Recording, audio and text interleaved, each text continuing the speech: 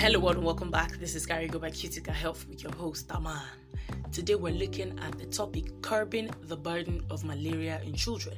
Curbing the burden of malaria in children. So quick question. What do people usually remember about the early years of their childhood?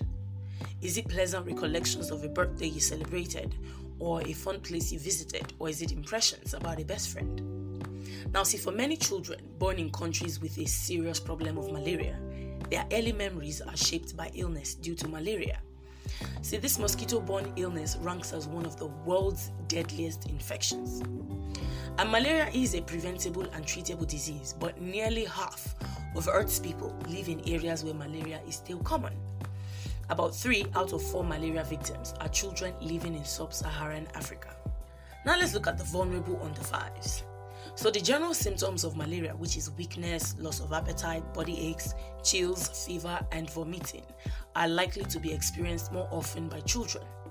Children between age 6 months to 5 years have the highest risk of contracting malaria and developing complications such as reduction in blood count, which is anemia, convulsion, and loss of consciousness in the case of cerebral malaria, or organ failure.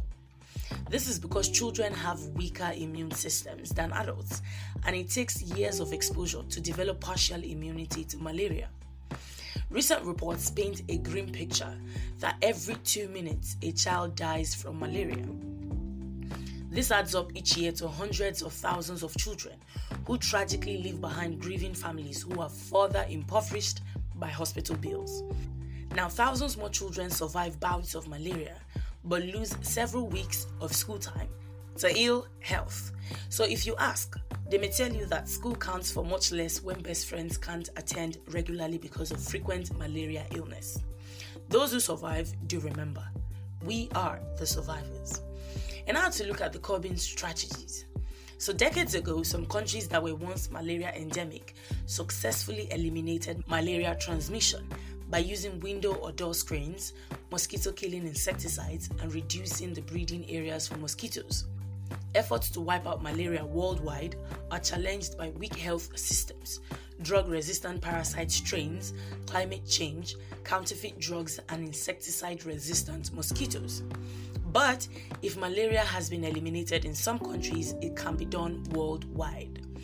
Elimination of malaria transmission will require political will and grassroots campaigns directed at 2 goals: prevention and treatment of malaria. And now let's look at the prevention strategies.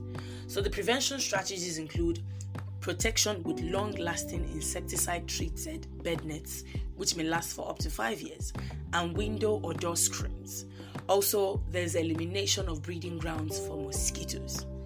Now, sustained implementation of these prevention strategies will work for curbing the burden of malaria in children, even as the prospect of vaccination against malaria became real with the recent approval of the RTSS malaria vaccine for use in children. Now, treatment strategies include, number 1, quick, inexpensive, and accurate diagnosis of malaria using rapid diagnostic tests. Number 2, proper malaria treatment with the help of a health professional. And number 3, use of approved artemisinin-based combination treatments, which are 96% effective for eliminating P. falciparum infection in children under 5. Now, globally, joint action to strengthen health sector and intersectoral activities has produced some progress in the quest to eliminate malaria. To gain further ground against endemic malaria, especially in regions affected by ignorance and poverty, all hands will have to be on deck. Old alliances will have to be strengthened as new ones are forged for sustained social action. The vision is for elimination of malaria transmission so that no child will die from malaria or remember a childhood stolen by malaria. Africa's children deserve better. After all, we are the children. Thank you so much for joining me today. That is all I have for you. Now, for more information on health-related topics like this, simply log on to www.cuticahealth.com. That is CUTICA health.com. And for more episodes like this, find us on your podcast platforms like Spotify, Amazon, and Apple Podcast at Carigo by Cutica Health. I hope you always stay alive, healthy, and kicking. Don't forget, this is still Carry Go by Cutica Health, and I am still your host, Aman. I'll see you next time.